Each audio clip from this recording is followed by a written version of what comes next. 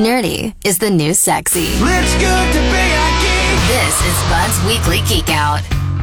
Hey, Bud. Hi, Dylan. Hi, Jason. Hi, Bud. What's happening, man? You know, with last Friday being the 80th birthday of the fictional DC Comics character Batman, I was going to geek out about that and how Montreal was the only Canadian city in a list of 13 around the world which is going to throw up a bat signal on a downtown building for a number of hours. Yeah, definitely. Tell all your friends about me. Unfortunately, the light was only Batman. cast for a few minutes because police asked folks to leave the area and for the bat signal to be shut down because there was some sort of incident in a nearby park. So, troublemakers have once again played havoc with our pop culture. Yeah, I'm sorry. I would have stood there and been like, officer, we know. Yeah. That's why the bat signal is up. And now he's not going to come and solve the problem. Hello, officer.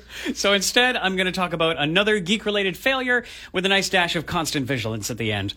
I didn't read any numbers on the expected attendance to the bat signals around the world, but 2 million yahoos replied going to a joke Facebook event called Storm Area 51, They Can't Stop All of Us.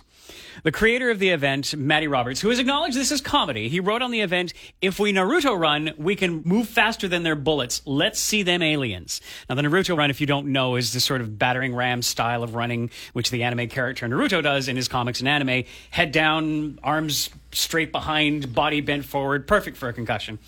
3 days went by, and a total of 40 people had replied to this event, but then it was just silly enough and got shared in just the right places that it caught viral fire, and over 1.5 million people clicked interested, and over 2 million said they would actually go.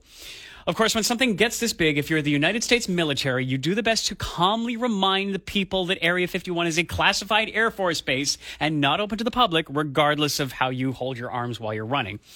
There was, however, that now deleted and much apologized for tweet that the Defense Visual Information Distribution Service tweeted that showed a promo photo of a stealth bomber and its crew on the runway with the text, "The last thing millennials will see if they attempt that Area 51 raid today."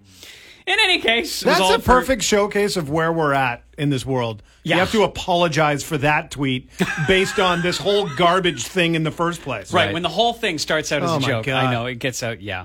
It's all for naught, though, because of the 2 million plus respondents, about 150 people showed up to the base, which has several miles of inhospitable road between it and civilization. So what do you think the chances are then of this being like the last time that somebody plans something ridiculous like this? -%. Yeah, right. There have already been copycat events like storming the Church of Jesus Christ of Latter-day Saints, storming Loch Ness, and storming the Bermuda Triangle. Good luck on those, folks. How do you storm the Bermuda Triangle? That's right, yeah, exactly. I don't know, but I encourage it because that whole disappearing theory still stands. So one quick soapbox of internet safety on this topic. Kirsten James shared a very clever link on her Facebook, which had the headline, "Alien Enthusiasts Shot Dead at Area 51." She got me. Yeah, exactly. This was beside the LA Times logo. Now, the link went to a Rickroll. Yes, in 2019, we're still doing Never Gonna Give You Up Rick Astley Rickrolls. You got God on that? Well, of course, it was an LA Times link. Well, what was clever about that is the URL to the website looked like LA Times, but it was actually LATLMES, where a lowercase L appears to be an I if you're not looking carefully. This was made easier. And just, sorry to interrupt, but just in my defense, I had posted earlier this morning, no matter what happens with this, can we all not be surprised if something bad happens? Right. Because Right. I was preparing myself. Listen, the military isn't messing around. They're not in on the joke, okay? So I was afraid that some dipshit was going to do something and something bad was going to happen. I was hoping for the best, and so I was really surprised when I saw this, and I hovered over the link, but Facebook capitalizes its URLs, so it was really obvious to see. But I was too curious, so I clicked it anyways. But it's this kind of thing which can trick people into phishing scams where they can lose their credentials to lookalike sites. And, you know, if you use the same password for your Facebook that you do for your bank, you're kind of screwed. So always check your URLs carefully. Sounds like somebody did his 15th Pattison web safety seminar. Let's not even. I know somebody who has not done theirs yet.